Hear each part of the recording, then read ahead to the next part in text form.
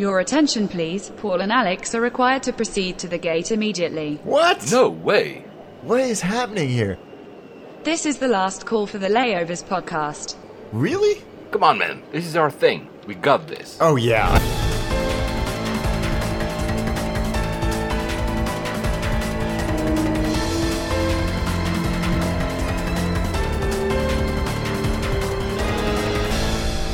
And we made it. Of course, geeks. Flight 49 to ORY. Hi, Alex. Oh, Paris. Yes, Not back in exactly Europe. infamous for its airports. I'm not a fan. Well, I have very interesting backstories about that airport. I've been there last October, which is why I've picked it up for this show. But there's a lot of interesting, trivia about that airport. I'm not a huge fan, but it will get better. I mean, we'll hear that at the end of the show.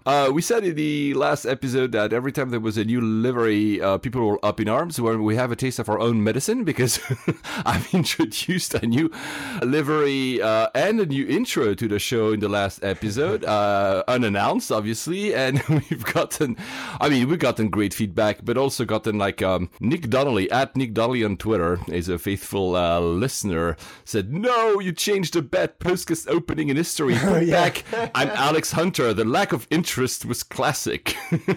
And he adds, "This would be like your new livery being a mustard-stained wife beater." Oh, ouch. Sorry, Nick. So the reason I did this is because in order to actually deliver more episodes throughout the year, I wanted to not every time have to record a different intro. I mean, part of it was always the same, but there was this part where we were pretending to announce what the topics were to the show. I don't have time to do it. I'd rather just edit the show, put it on the air as fast as I can. And also, I was never happy, that's me being the perfectionist, I was never happy about the quality of the sound. Actually, for those who don't know, I don't think I've ever revealed that, most of the intro was recorded in a Boeing 777, which created a real sound of being in an airplane. The problem is, I was trying, but I could never be completely faithful replicating that experience for that bit in my studio. Yeah. So yeah. And actually, I think it was Marcus Walter? I'm not sure. Come forward, whoever. I remember that 2 years ago when I introduced the previous intro, that legendary one apparently, there were people saying, "Hey guys, that's cheesy." Yeah, So that's true. You can't please everyone, right? No. And plus, you know what, guys? We're not pilots. So this intro reflects the fact that we are two guys talking about aircraft and we're more of the passenger perspective. I hope you like it. There's also a few changes of delivery. I changed the website as well. It's not finished. I'll talk about it more next week. If you want to enjoy a little bit of the things I've done, you can try to download, if you are on iPhone, on iPad, the app called Overcast. It's a version podcast 3 app. just came out, and it's stunning. Don't worry, guys, if you don't use it, if you use whichever podcast app and service, it won't change anything, but there's a few new things that you might see if you use a specific set of apps. I'll talk about it in the next episode. We had great feedback about our last episode, actually. Mathieu Guillaume-Duluc at TEWMGD liked it.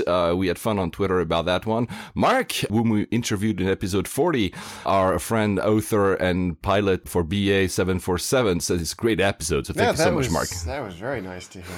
Praise from Caesar indeed.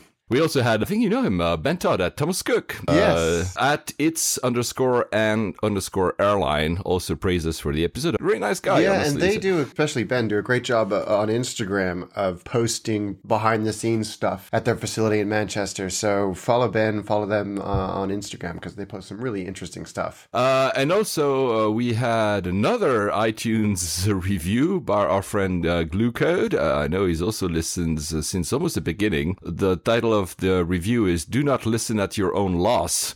If you're an aviation geek, flying nut, a travel nerd, this is your go-to podcast. The chemistry between the host is the best part, etc., etc. He loved the recent episode of 48, where Paul just flew the Bombardier, and Alex's view on the current U.S. travel issue is very insightful.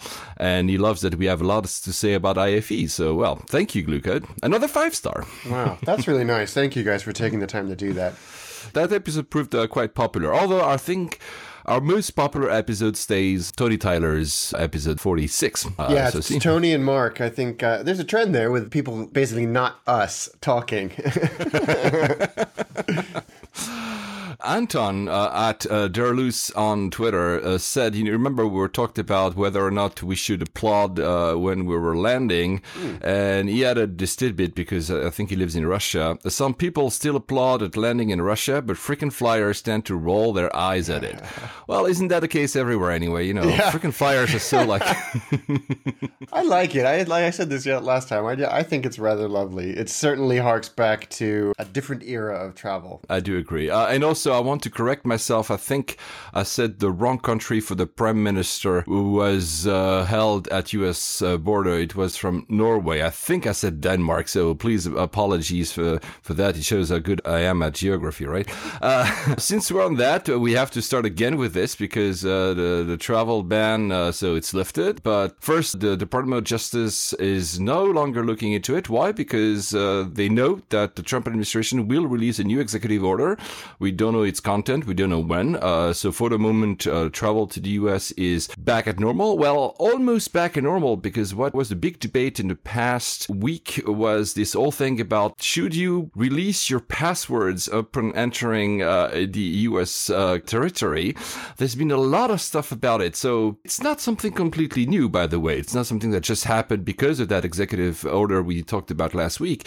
U.S. borders can ask you for your social media passwords, for email passwords, for any password that could open stuff that is within a device you're holding with you, whether it's an iPhone, whether an Android phone, laptop, tablet, etc., etc. Of course, it's a bit, I'm on the fence about that. The U.S. is not the only country to do that. Are they not? Canada can ask you that. A lot of countries have gray areas. China can do that. Israel can do that. I'm not diminishing the fact by saying that. I'm just saying that it's not something totally new, but it seems to have increased in the number of times people were asked about it. There was, I think, a NASA engineer who was stopped at the border and asked to release all these passwords. And he said, well, it's a NASA phones to have a lot of, confidential information about, I guess, what NASA works on. I don't know if we're going to Mars or something. Yeah. It's a bit of a question mark. So what should you do? There was I don't know if you read it, but there was a lot of articles about it. So for instance, I think Wired had a whole, what should you do? Yeah. In order to avoid giving you your password. Yeah, I read one, and I think that Cory Doctorow posted it on Twitter, which was if you use two-factor authentication and take the SIM out of the phone,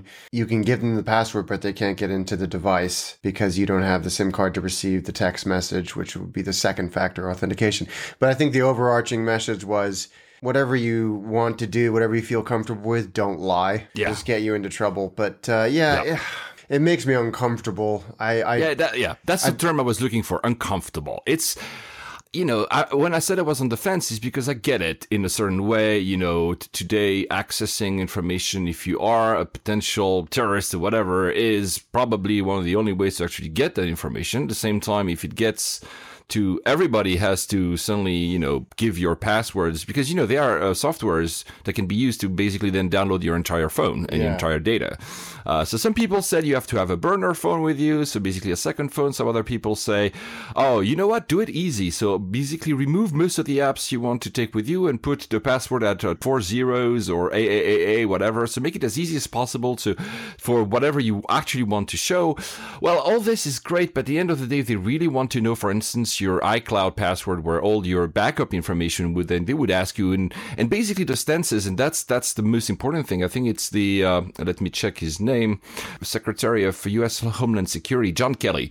He said, what site do you visit? Give us our passwords. And basically, if you don't want to do it, don't enter. Don't come to the U.S. So, well, I wonder that gives if they a lot of ask leeway. That to U.S. citizens. I'm not sure. It's green card holders, everybody who has a visa, basically every foreign citizen who wants to enter the U.S. We'll monitor the situation. I don't know how big it is because, there's this tendency, especially you and me read a lot about probably what happens in the tech world. And obviously when it's about passwords and your privacy, there was tons and tons of articles. I'm not sure how often that happens. Probably more than it used to be because they talk about it. But I don't know. I'll report back when I go to And if the you've US. had any experiences of this, any of you that listen, let us know. I'd be fascinated to hear if any of you have been stopped or have even seen an increase in the amount of time it's taking you to get through immigration. Not the queues, but the amount of questions you're being asked, the scrutiny that you're getting. Let us know. Some people say you should have a travel kit, so separate devices for each country you enter in. I don't know. That seems a little overkill. To finish with that, the New York Times has a pretty balanced view on that. They say, well, it's up to you. The resistance you'll give to U.S. Customs is,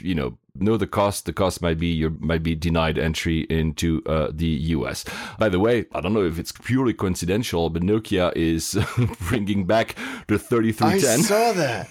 That's so cool. I mean, it's funny, and I think there's this. We've come full circle, haven't we? We now want an indestructible phone that will last 7 days on one battery, on one charge. This one doesn't have access to pretty much anything, any apps, any internet, whatever. So that's a very safe phone, I would say. I'm not sure I'm going to buy one, but I enjoyed that nostalgia thing. Yeah. To finish with that travel ban thing, just the Chicago Tribune reports that actually interest of tourists and people wanting to go in the US has been actually declining for the first time in a long time, or where less and less people want to enter. It might be just a temporary dip. Let's not say suddenly people do not want to go to the US. It's still a very attractive country and a great country to visit, but there's been like a dip in interest from China, Ireland, Denmark, New Zealand. These are the countries they mention, and probably others. But since we are the US and since we love the 7478, another story that we didn't mention was we were not recording at the end of 2016. Do you remember that Donald Trump had actually said that I don't need a 4.2 billion airplane to fly around, and he basically wanted to ditch the new order of the Dash 8. Yeah, I did see that. And of course, the stock of Boeing tanked almost immediately. But then since then, he went to Boeing's North Carolina plant and was there for the 787-10 unveiling. So perhaps that was an active relative contrition on his part to say, sorry. Yeah, I think it's a negotiation tactic because, like you said, and he met the CEO of Boeing, Muhlenberg, I think his name.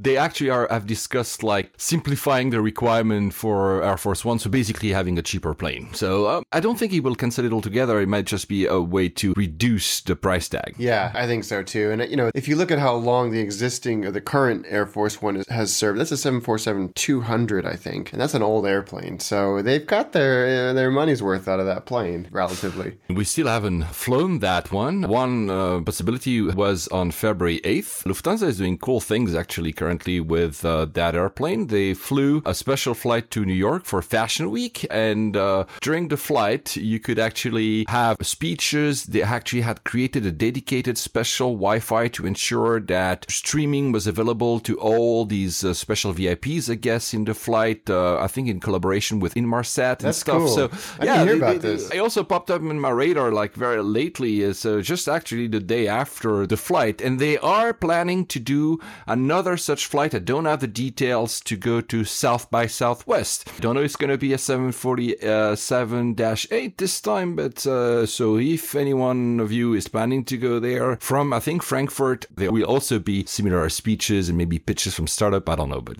cool things. Why not? Yeah, absolutely. I'd still desperately want to get on that airplane, but they're not easy to find unless it's Lufthansa or Korean Air. There's not many out there. They just received the 350-900, and Runway Girl Network gave them a little bit of beating of saying, guys, you're doing a fantastic job in the back. Apparently, economy and premium economy in the 350-900 is really good at Lufthansa. There's more width, more leg room. They're doing a very good job. That's what they say.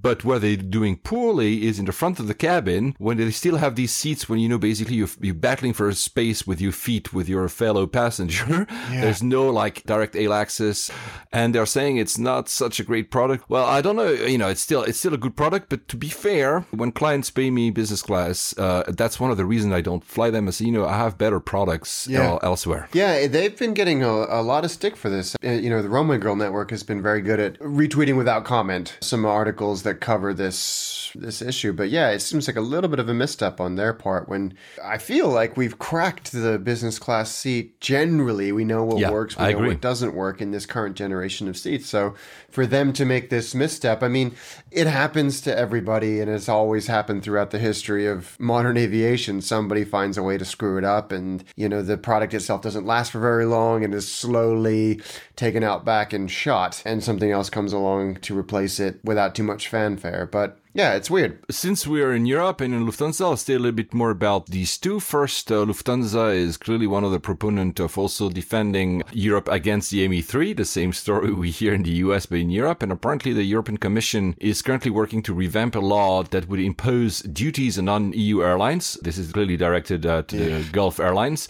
or even suspend their flying rights if it finds that they have caused injury to European airlines. Wow. That's basically the definition of protectionism, isn't it? Yeah, exactly. That tells you maybe Etihad should have bought Lufthansa. We wouldn't hear about this. The other thing, you remember that Lufthansa Group had started imposing a fee on GDSs. So basically, if you're a third party selling seats on Lufthansa, Swiss, Austrian, and Eurowings / German wings, because they're one and the same now, they would impose, I think it was a €16 fee. So basically, they would push you to go to a website or an app from the Lufthansa Group to buy your ticket. Now they've actually opened an API. So if you use the API from Lufthansa, whether you're a Skyscanner, etc., you'd be actually able to sell their inventory, but using the API, not going through a GDS. Interesting. That is interesting. Don't you think it's a future for a lot of airlines? I was just thinking that makes a much more elegant solution to a problem that has been caused by the fact that we're still using very, very old technology and concepts like GDSs to make inventory available. But doing that solves a problem that everybody has. So it's good for the airlines, ultimately. I think good for the consumer, but also anybody in between. So OTAs or even just third-party developers getting access to that API is exactly. Interesting. Let's see how it works in practice. For those who were questioning what an API is, for that sense here, it allows Lufthansa to sell via third party, but it still handles the transaction itself. So Lufthansa owns the transaction. It will probably, of course, give a fee to the third party who had sold you the ticket. But I mean, this time it's Lufthansa that actually sells you the ticket and not a third party. That's the bit that is interesting. As long as they're competitive on price, then why not? We had a question, and I want to listen to you about it. So I will ask Patrick, his name is, for forgiveness, because that question lingered in my email for quite a while. It was, again, during the time we were on a hiatus. What do you think of Germanwings, Eurowings, blind bookings? Does this concept have the potential to be picked up by other airlines? So I looked at what blind booking is. It's basically, it's a website by Eurowings, Germanwings. Again, these two are now one the same. And you go there and you have tickets for €33. It's really low cost, but you don't know where you're going. You just say, these are my dates and I want to go a place which is sunny and friendly, shopping, a metropolis, a party place, etc. And there you go. So it's mystery booking. What do you think, Alex? I think it's been tried so many times before and ultimately ends up in disappointment because those terms are so subjective, aren't they? They could be so open to interpretation. I mean, for an airline, it's a sensible idea to fill empty seats, but if there are places that are desirable and in season, then you wouldn't think that there would be much inventory to sell, because if they're marketing the tickets and the routes correctly, then it should be okay. I've never actually tried it. It's something that I would do, absolutely. But I don't know. I would be interested to hear if this actually works. Yeah, on a large scale. I don't know. I'm not the target then again. €33 is a very low cost. Yeah, it is. Right? And I think so that probably mitigates a lot of the risk. But I think Priceline in the beginning was kind of built on blind booking. You didn't know what airline you were flying on or what hotel you were going to stay in when you got a very, very good price. That was all distressed inventory. But you knew where you were going. So this is taking it to another level. You know, so many of us are traveling for a reason and have picked the destination. And then the next decision we make is just trying to find the flights. So correct. It's going to be a small segment of the population. And I think that's why every startup that's tried this has ultimately failed, because there's such a small segment of the population that travels like that. I don't think it's wrong. It's just there's not a big enough market to sustain it as a product in itself, but maybe as a feature, if you will, like for Eurowings, then it might actually work pretty well. So it'll be interesting to see how they do. Agreed. And since we're on German airspace, you sent me that video. You were so quick, probably because you always scour Reddit, that intercept of a Jet Airways 777 over German airspace. That was quite something, especially the fact that it was filmed. It was extraordinary, yeah. So I guess what happened was when they were transitioning between airspace or control spaces, they fat-fingered the putting the frequency in. And so they were neither here nor there. And that just sends alarm bells off when air traffic control can't get hold of an airplane, because they, I think, correctly assume the worst. So they scrambled, as procedure dictates, two German Eurofighters, the Typhoons. And I don't think this is particularly unusual, but what is unusual is that 1,000 feet above them and I don't know, I can't really tell, but maybe a mile behind them is a BA 777 coming from the Maldives. And they took out their phone or their GoPro or whatever device they had, and they filmed these two fighters coming up alongside this Jet Airways 777. When you describe it, you know, that's what happens. But seeing these two fighter jets converge on this completely sort of benign 777 cruising through the air is really quite spectacular. Of course, everything was fine. Like I said, they figured the frequency. I'm sure they're going to get a talking to because, or at least maybe they'll get the bill from the German Air Force to cover the cost of that. But really spectacular footage. I mean, it's 10 minutes long of basically the same view, but it's such a unique view that it's so compelling. Absolutely stunning. It almost looked like a dashboard cam that we see in Russia, you know, a lot of footage. Like you had that in front of your flight deck and you just record whatever is in front of you. But it's amazing footage. So rare, but so amazing. You mentioned just before, the rollout of the Dreamliner Dash 10. It was on February 17th. So we're recording today, February 22nd, 2017. So it was just 5 days ago. It's a stretch version of the Dash 9. Boeing says it has 10% better fuel and emission efficiency. They say in a two-class environment, it will be 330 passengers. As a reminder, the Dash 8 is around 240 and the Dash 9 290. So it's a big plane. Do you think they will even go further than that? Do you think they will? I don't think so. I think it's probably the most efficient point there, 330 passengers with an airplane as efficient as the 787 is in general. I would be surprised if they stretched it even further, but I think we always said that about the A340, didn't we? And then the 600 came along and just looked patently ridiculous, but it proved to be quite a popular airplane, and you still see them flying around in a lot of reasonably modern fleets. But no, I don't think so, because I think then the 777X picks up from there. Yeah, they cannibalize their own sales or something. I don't know. Godspeed to that new aircraft. I'm looking forward to also try it. I think I've tried both the Dash 8 and the Dash 9. But who are the launch customers for it? I just want to know if I can fly on it. You know, guys, this, and I keep mentioning it every time we talk about new aircraft, there's this Routes Online. That's a website. That has one dedicated page when it tells you the routes of every new generation of planes. So the CS-100 we talked about last episode, even the Sukhoi jets, whatever. So if you really are an AV geek and want to try new aircrafts, you can go there. They have a PDF with all the routes they're undertaking and also all the announced routes. It's really cool. It is cool. So the launch customer for the 787-10 is Singapore Airlines. Of course it is. And I didn't know that. I didn't even know they were getting 787s. But here's another thing that's really interesting. The components of the fuselage are too big to fit inside the Dreamlifter, which is the modified 747 that they use exclusively for Dreamliner parts, to get them from the various facilities to Everett. So it's the first commercial wide body from Boeing that is not being built at the Everett facility. Oh, wow. Where is it built? I assume it's North Carolina. In fact, that must be where it is because that's where they did the rollout. But if anyone knows any different... Yeah, you're right. Yeah, obviously. Yeah. The other thing I forgot to tell you about, you surely have enough of me talking about Swiss because every episode now seems to be talking about Swiss. Obviously, I fly them very often. But I forgot to tell you that something I was sitting in the aircraft. There was, the traditional shopping thing in front of me and their in-flight magazine. And there was this advertising from Breitling. And actually, Swiss and Breitling is a watchmaker, for those who don't know, have come up with a special edition for the 777-300ER Swiss Breitling. Way. Yeah. There are only 777 pieces, obviously, duh. The retail price is 7,077 Swiss francs. That is around $7,200. Swiss-Breitling.com. It's really cool. I'm not sure that a lot of people will buy this because, it's $7,000. It's not nothing. Yeah. They say that every 777-300ER flight has one on board, only one. If you don't fly on a 777 by Swiss, you can still pre-order it to have it on the flight the day you are actually flying. So if you're really interested, if you're into watches and 777s and Boeings, I think it's a good looking watch. I mean, I don't buy watches. It's a dangerous habit to get into.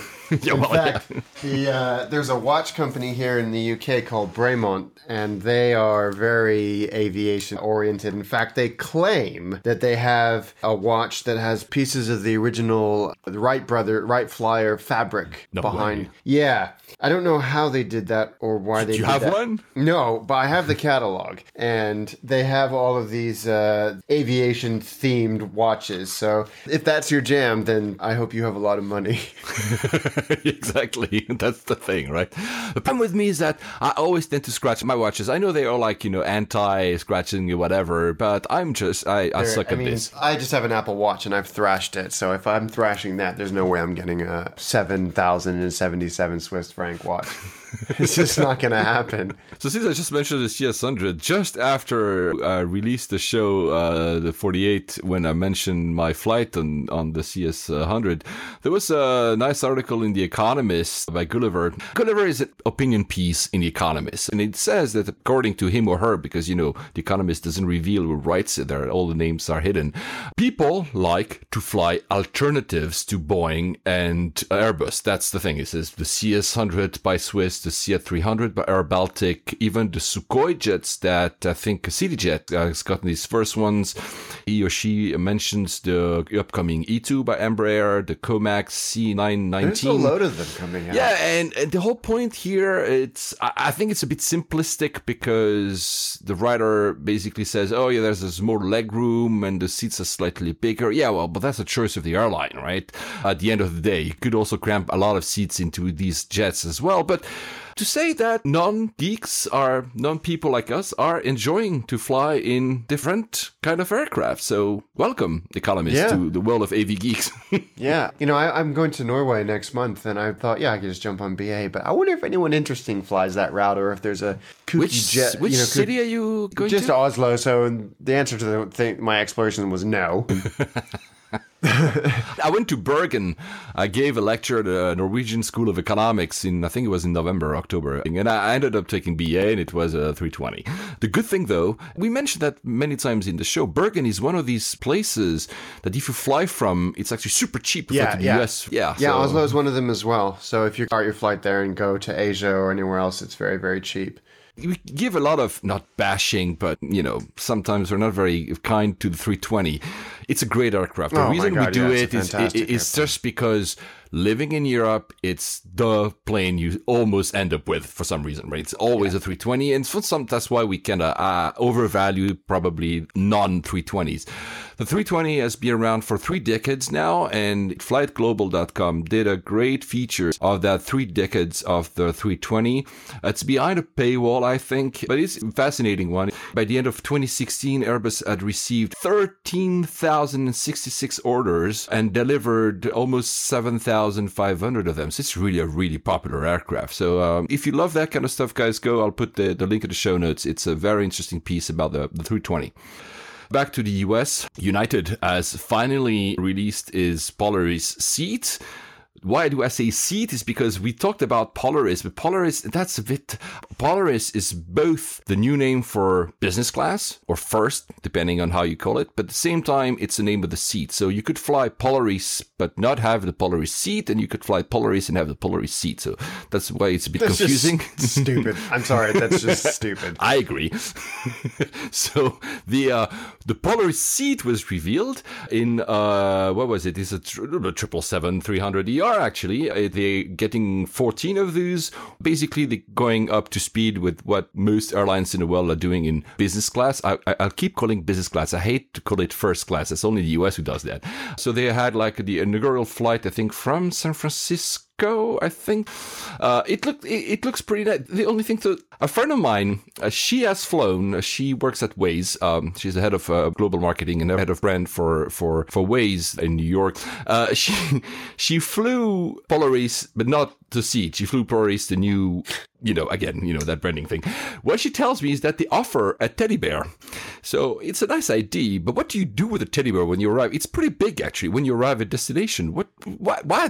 Yeah, exactly. And what's interesting is that on airliners.net and airlinereporter.com, there's a couple of very detailed trip reports of this new physical product, or some of them refer to it as Polaris Light. I mean, it looks good, and the guy on airlinereporter.com basically concluded saying, I kept forgetting that I was flying on United. Yeah, I will admit that I give United a lot of bashing. This time it's not because I kid, it's really because I don't like their product. This is something that I see myself trying, clearly. Yeah, I mean, it looks good, and, it'll be interesting to see if they can match the physical product with the soft product, which has always been where they've slipped up.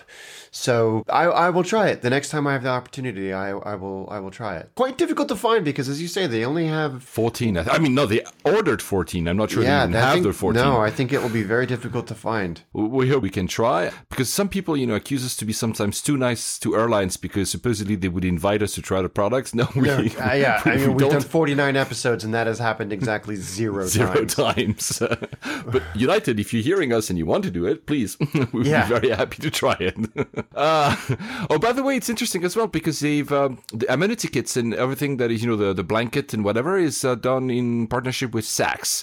Yes, and apparently the duvet is really, really good, like really thick. Oh, wow. Which nice. is unusual for an airlines because usually they're pretty crappy. It looks good. I hope it continues. I hope it scales. And if you are in New York, either you live there or you visit, if you pass by Fifth Avenue where Saks is located, their windows are now United and you can see the product directly there. So they actually are talking about an airline on the Fifth Avenue. Pretty cool. So Delta is bringing back free food in coach only on 12 routes, but still, wow. So it means that competition works in the US, right? Yeah. BA is reducing food, but Delta is bringing back food. I think it's great. Hopefully everybody else picks up on this as well. It's crazy that that's now a differentiator. Yeah, right?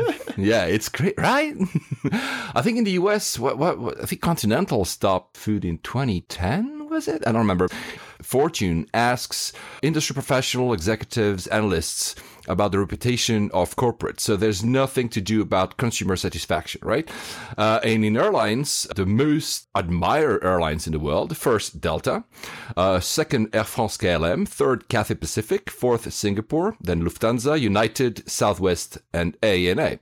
Nothing to do about consumer satisfaction. It could be also how well the company is run, and et cetera, et cetera. Delta just also announced, I think you've read that, they will give back profit sharing, $1.1 billion back to their employees. Wow. I guess they deserve that number one spot. I don't know. Would you say Delta, Air France, KLM, and Cathay in that order? No. I don't think anybody Cathay would. first.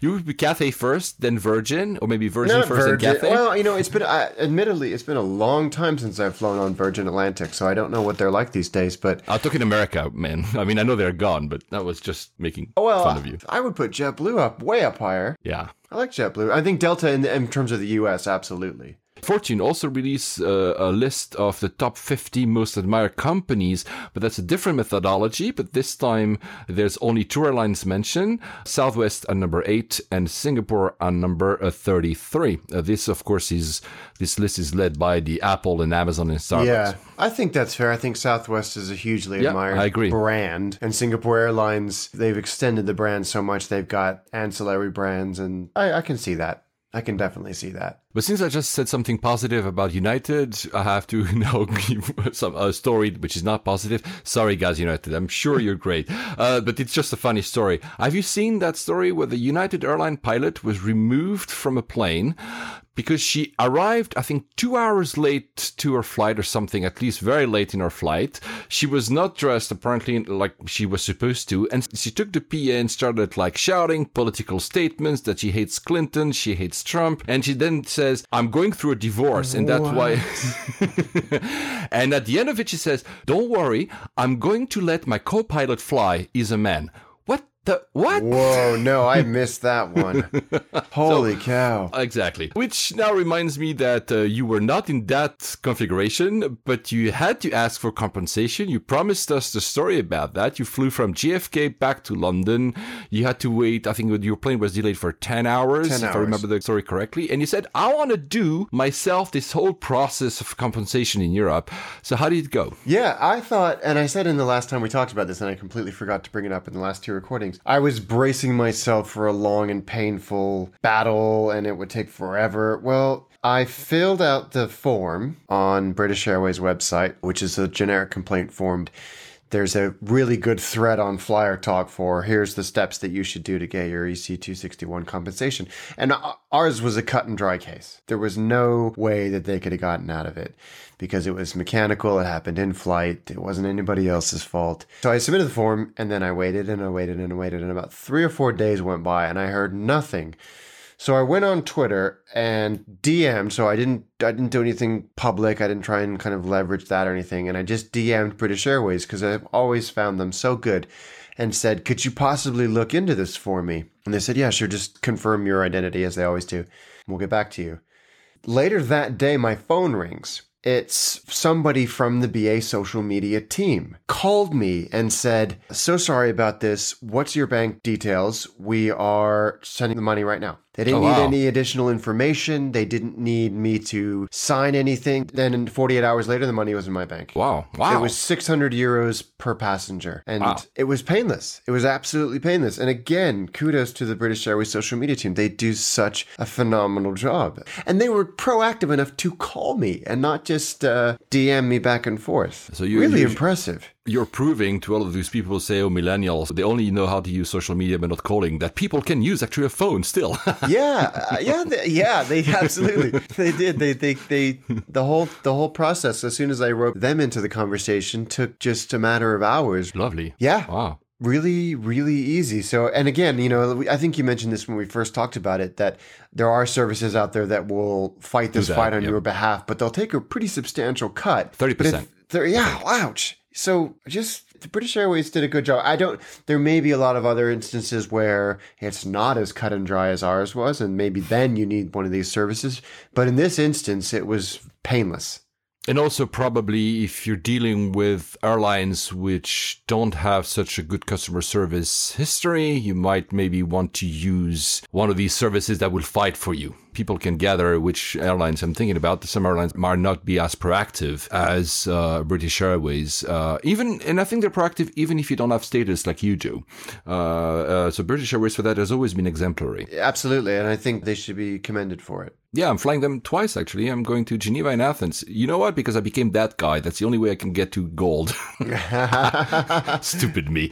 Anyway, another type of airspace. We're going over, I think, Korean airspace. Another story that dates back, I think it was December. Richard Marks, I'll be right here waiting for you. Well, he's been waiting, probably waiting for that one. You probably read that, guys, if you are following the news about aviation, or even if not, because everybody talked about it. He had to help a Korean air crew subdue a very disruptive passenger. That went on for 4 hours, for crying out loud. I mean, I've never had to deal with that kind of long. I mean, I've seen, my fair share of drunk passengers and disruptive passengers, but 4 hours, holy cow. What I didn't know is that Korean Air has tasers on board. Yeah, this only really came to light as a result of this story that they have tasers on board and use them a surprising amount. I mean, relative to the amount of... I think 5 or 7 times.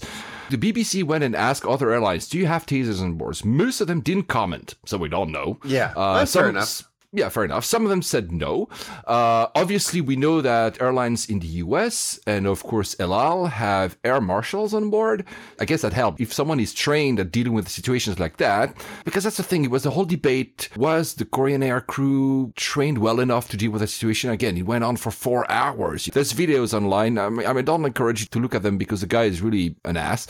But not Richard Marks. No, not Richard Marks. Richard Marks. Come on. I wish I had his hair. I don't have any hair anymore. And you have that, though. Do you think that staff, that crew, should be trained to actually subdue people? I think it's a necessary evil these days. You see so often. I mean, that's a story you do hear a lot of, is disruptive passengers. But it's not an easy decision to make because you could theoretically kill somebody with one of those things. But if it gets to that point when you're over the Pacific and you've got nowhere to divert to for a couple of hours, would you rather have one or would you rather not have one? I don't know. It's really interesting to me that so few other airlines have them. The IATA also was questioned. The IATA said it's not a mandatory requirement and we don't survey our airlines. So basically we don't know. True. Korean Air did it 5 times. So you can either use it as use a compressed air to fire darts, which send an electric charge. So that was used 3 times by Korean Air. And the other case, the gun was used as a stun gun directly into the passenger. So I guess like a contact or something. Yeah, exactly. So 5 times. after that Richard Marx thing, they have actually eased the use of tasers, basically saying that, 4 hours was too long. Staff should have used tasers way before. Another video that also was in December, and I'm sure you've seen it, Alex. I think it was pulled down now. It was that pilot from CityLink, so that's a subsidiary of Garuda, was completely wasted passing by security at Juanda International Airport. That was bad. How Indonesia, did they let them pass? I mean, he's so wasted. It's really, really bad. And that country has so many aviation infrastructure issues as it is growing quickly, and it hasn't got the technology and the resources to keep up with that growth. And this just is another sorry chapter that he was even able to get past all those people whose responsibility it is to make sure that those flights are safe, not just from somebody trying to get something nefarious on board, but also for this type of thing. It was just bad. Since we're on the topic of alcohol, I didn't know that Buzz Aldrin drank alcohol in space. He drank wine, actually. I believe it. I believe it. Yes. But it's interesting why they did it, because they wanted to see what were the effects of alcohol, of course, in space, and what are the effects of alcohol in flight. And I always believe that alcohol has more effect in altitude than on the ground. Apparently it doesn't. Really? They say people who claim to have got drunk on a plane in a way that's faster than normal could be just experiencing the think drink effect, which basically suggests that people are going to act more drunk if they think they are drunk. So because you think that alcohol has more effect in a plane, you will have a tendency to act more drunk than you actually are. I don't know whether or not that's true, but the study had been done by the U.S. Federal Aviation Administration. So we're not talking about something done by BuzzFeed or something. So, it goes against a lot of strongly held wisdom, but... Of course, alcohol is not permitted aboard the International Space Station if you ever want to get there, Alex. Next time you're up there, yeah.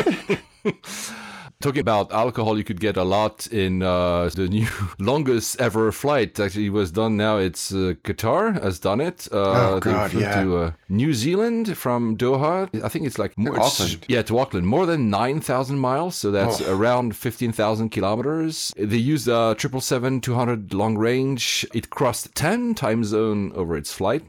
I'm sorry, because we're not proponent of drinking here. Actually, I try not to drink on planes, and I actually not a big drinker in life anyway.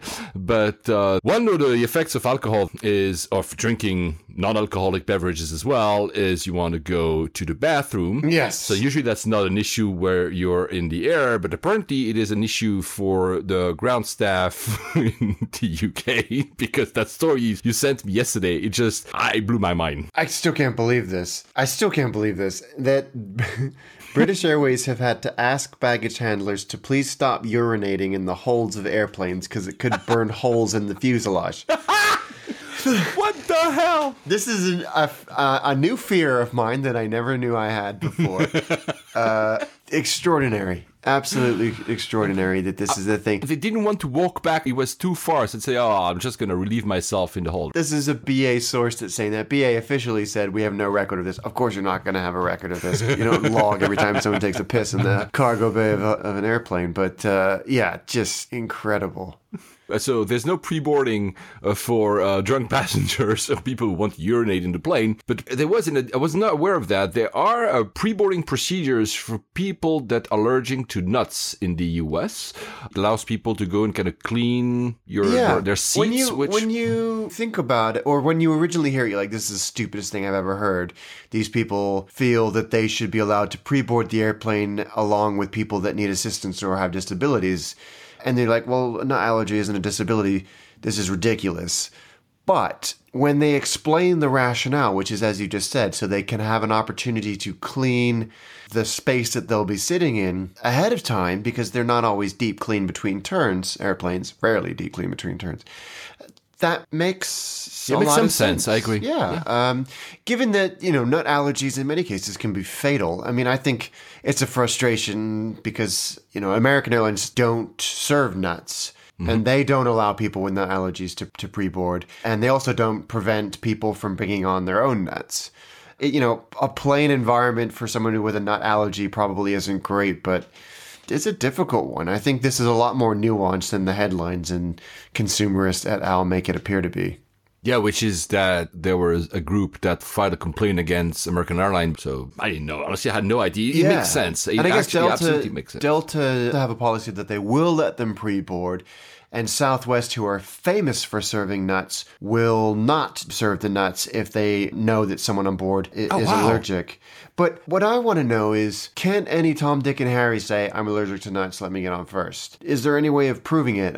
But I suppose unless it's physically obvious, you don't question anybody else when they pre-board. So as long as it's 1 or 2 people, of course, if suddenly half of the plane always says I'm allergic to nuts, which is actually either we have an increasive health issue in the US and elsewhere, or it's because people are just messing with you. But I think it's fair.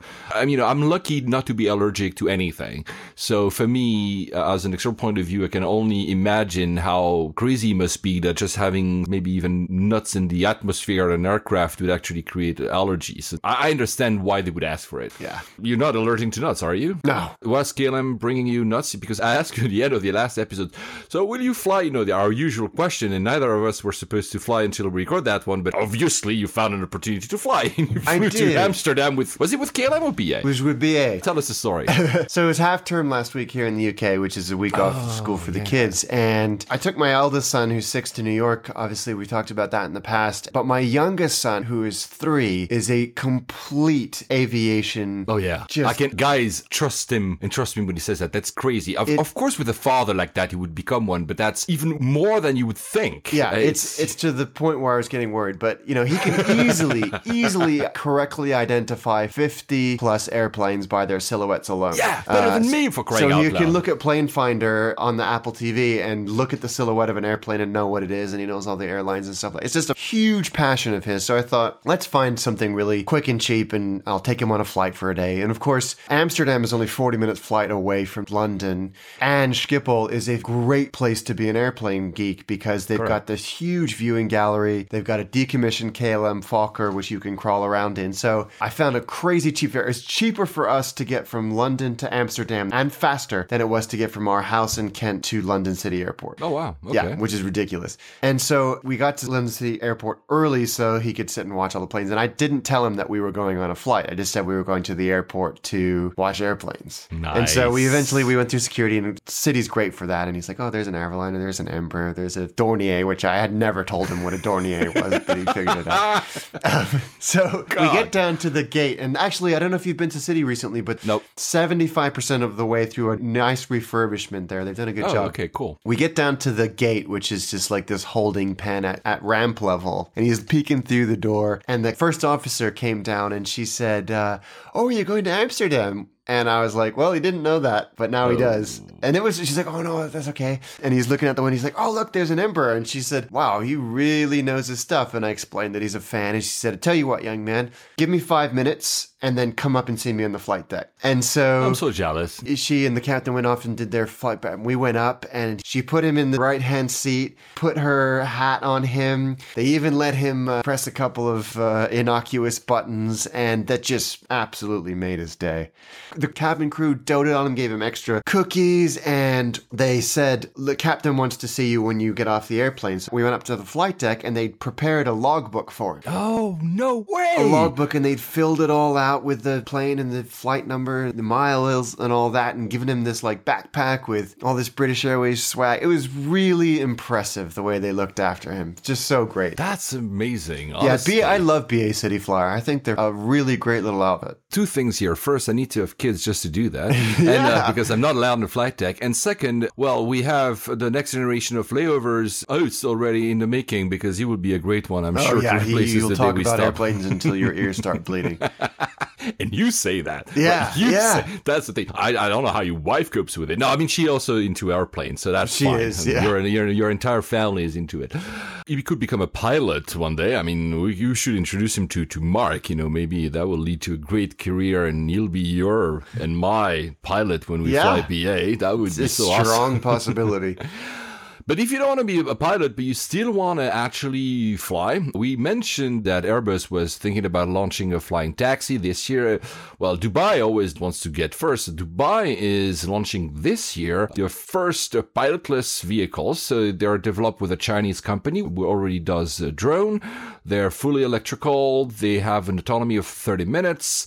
Apparently, if one of the engines stops working, it finds the closest location to land and lands automatically. What do you think? Wow, I read this as well. I think it's a very interesting idea. I'd love to know what the fail-safes are. A friend of mine, Cédric Agrand. So Cédric is a broadcaster in France for TF1, which is the largest broadcasting company, television channel basically in France. And he's seen it. He hasn't tried it. And he told me there's no collision avoidance system. Oh, that's not good. The friggin' DJI Mavic drone has collision avoidance. I want to buy that one, by the way. Me Looks too. really cool. Yeah, the Mavic is the first drone I'm actually thinking of actually buying because I can put it in my backpack, right? It's not too heavy and too big. Because yeah, it looks so we have cool. our friend, you remember we had Dean Johnson. We had him on this show very early in the days. I saw him yesterday. He's a geek. He has all the gadgets possible and imaginable, VR stuff and whatever. He travels with 2 carry-ons and 1 large suitcase. It's crazy to travel like that. Me and you are like, we want to be fast. It just makes me stressed out even thinking about it. Yeah, exactly. So I always try to reduce having this small drone because the Mavic kind of reduces in a very small format. You can put it in a backpack. Why not? It's cool. Yeah. And it looks good. But if you want to go even further into reduction of your carry-on and the things you have, well, there's this Kickstarter campaign, which I just saw yesterday. The name is The Airport Jacket. Have you seen that one? No? It's a huge coat which can carry up to 15 kilos of things. So basically, you don't need a carry-on. There's a huge pocket that can fit, I think, a 13 or 14-inch laptop. What the heck are we talking about? That's a smart carry-on, right?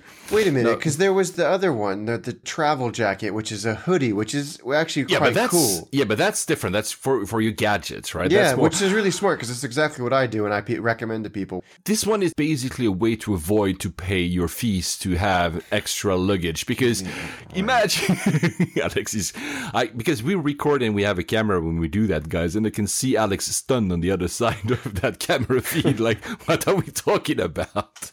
Well, there was this story, I don't know if you remember, it was last year, this guy who had tried to get into a low-cost flight, I cannot remember, maybe it was Wizz Air or whatever, he had put like 16 layers of clothes on him, so that's basically the same idea, right?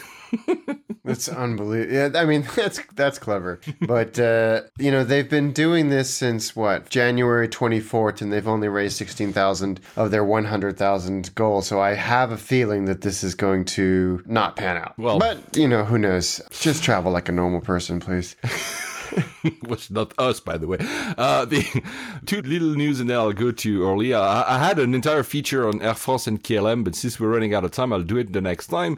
First, Uber just hired a NASA veteran to develop flying cars as well. So, you'll see. One day we'll not even need a 747 pilot license. I can just fly my car to see you, Alex. Yeah. Totally mental. And Ed Parsons on Twitter told me that Thunder City no longer operates at Cape Town. There was a crash, apparently. So again, this ability to experience crazy aircraft. They still do have a couple of lightnings that they throw around, but there was a crash several years ago at an air show that I'd forgotten about that, and Ed's absolutely spot on. They do still take the lightnings out from time to time, but I gather they've mothballed or sold the rest of the fleet since then. But the hangar is still there in pristine condition right at the end of the runway, so it's still there, but I don't think it's nearly what it used to be. It's just a shame. You said you were to a day trip in Amsterdam with your son. Did you stay at the airport in Amsterdam? Did you go up to the terrace where there's this fake plane? We stayed right there. And like you say, they've got a beautiful landside viewing terrace with an old decommissioned KLM Fokker, which you can climb up into. You get great views, and they've got a great little restaurant there as well. So it's a great airport for a layover. This is why I asked the question, because, Orly is the second biggest airport around Paris. It doesn't have a great reputation, but I'll first tell a little bit of a history, because For French people and people who speak French, have seen a lot of movies, Orly is a very iconic airport, super iconic. You just mentioned the fact that you can see a lot of planes. So Orly was one of the first airports in the world to offer that possibility to have this full view of what happens on the apron and on the runways from the terminal. When we talk about the fact that Incheon and Changi in Singapore are now trying to make the airport as a destination even for locals. You go for shopping and you spend a day. Orly in the 60s did that. There was shopping destinations. People would go and spend their days at Orly on a Sunday to have coffee and shopping and see the aircraft. To the point, and that's unbelievable, to the point that in the mid-60s, Orly Airport was more visited than the Eiffel Tower. What? Yes, it's that iconic. Jacques Brel, a very famous songwriter and singer, Gilbert Bécaud, they wrote songs about the airport. I mean, that's why in French, mind, it's still a very iconic airport. Of course, it has fallen behind. So it has two main terminals. Strangely, one is called West and the other is called South. That's no number. There's no North. I mean, North existed, I think, for a time. There were also, and that's another thing, they were also one of the first airports, if not the first airport, to think about something that nowadays we all are, well, it's normal. Departure on the first floor, arrivals on the lower floor. The French have always been quite interesting in these, infrastructure projects. They were very smart. Again, years later, of course, now Orly is suffering a bit. They're expanding it. Orly is going to have a new building that sits in between these two terminals. So it will be one, a bit like Amsterdam, which you just mentioned. One single terminal with 3 halls in it. So easy to navigate. But right now, it's true that I flew to Orly. When was it? It was in October. I went to the Paris car show to do a speech. And I felt like I was kind of landing in the 60s, 70s, but like in a bad way. Like the airport is being refurbished, but it's not finished. It's not that great. It feels cramped. This whole idea of free flows in an airport, that has gone. So of course the airport needs to be brought up to the 21st century, but it's still an okay airport. It's around 30 million passengers a year. That puts it in the top 12 or top 15 in Europe. It's a big airport. People cannot say, it's a second airport. Air France only decided to move Charles de Gaulle. I remember when I was a kid, Charles de Gaulle, like even in the 90s, with this airport that is very far. We're not going to go there, right? Air France only decided to move to Charles de Gaulle, I think, like in the mid-90s. I think the full takeover from Charles de Gaulle from Orly was in 96 or something. That's actually pretty recent. So you might know it if you use, low-cost carriers, but not only Iberia go there, British Airways, which I took, go there. Right now, I wouldn't recommend it for layovers at all, unless you like that kind of feeling of going back in the 70s. I'd rather go to Charles de Gaulle Terminal 1, which is really a callback to the 50s and 70s, whereas this one doesn't know what it wants, but it's okay-ish. The one thing that is nice is have you ever used Open Skies, Alex? No. So I haven't used it, sadly. So Open Skies is this basically this airline owned by British Airways, which does Paris to the US, to New York. And because it's catered for business passengers, British Airways, even though they have very few flights, they have Open Skies and that flight to Heathrow, and I think maybe a flight to Lucy as well. They have a very nice lounge. It's called 212. And the reason I say it's cool is because unlike a lot of the other lounges at Orly, it has a view of the planes. So nice. It's really nice. So I'll put also a link in the show notes of a review of that one. It's not a big one, etc. It's really a lounge that you go just before the flight. So not a great airport, but it was iconic. And I hope for Paris that it becomes iconic again. The last thing, and that's the case for all Paris, we haven't done on purpose Charles de Gaulle yet because we don't really like it, so go for it. The other problem that it shares with Charles de Gaulle, it's overly complicated to go to the city with it. There's no like a direct train. You can take some kind of the Orlyval, which is some type of train that goes to another train station, which you have to then change, or you can take one RER, which is a regional train that at the end you have to change to go to another station. It's still not perfect. And in France, sadly, Uber and chauffeur privé is the equivalent of Uber in France. Let's say they have a very bad relationship with taxis. So when you get out of the terminal, which I did, well, the driver didn't want to come in front of the terminal because he was afraid that we'd be enter into a fight with cab drivers. So he would stop a little bit hidden and you had to walk there. Charles de Gaulle was even worse. There's a dedicated door for Uber and all these type of transports. And you had like a group of taxi drivers waiting in front of the door and kind of tell you, what are you doing here? Taxis are the other way. So, yeah. So be careful be careful. Don't worry. You're not going to get into a fight, but know that it's not the easiest at either airports to go to the city if you use services like Uber or chauffeur privé. Well, on that, Alex, so any flights coming? You bring your other son to another place? To somewhere. No. Currently, no. Not until we go to Hong Kong in exactly 1 month. But again, these things here. always pop up. I'm flying next week to both Geneva and Athens, both with BA, I said earlier, because I wanted to reach gold. It's my first time I will ever have gold. It's probably my last time. I will actually make an exception and not fly Swiss to Geneva, I fly BA. And I'm flying again on the 767 BA to go to Athens. I like that service. I like that service. So I will actually also report back, and I guess we'll record just after I come back. So until then, guys, happy travels. Safe travels.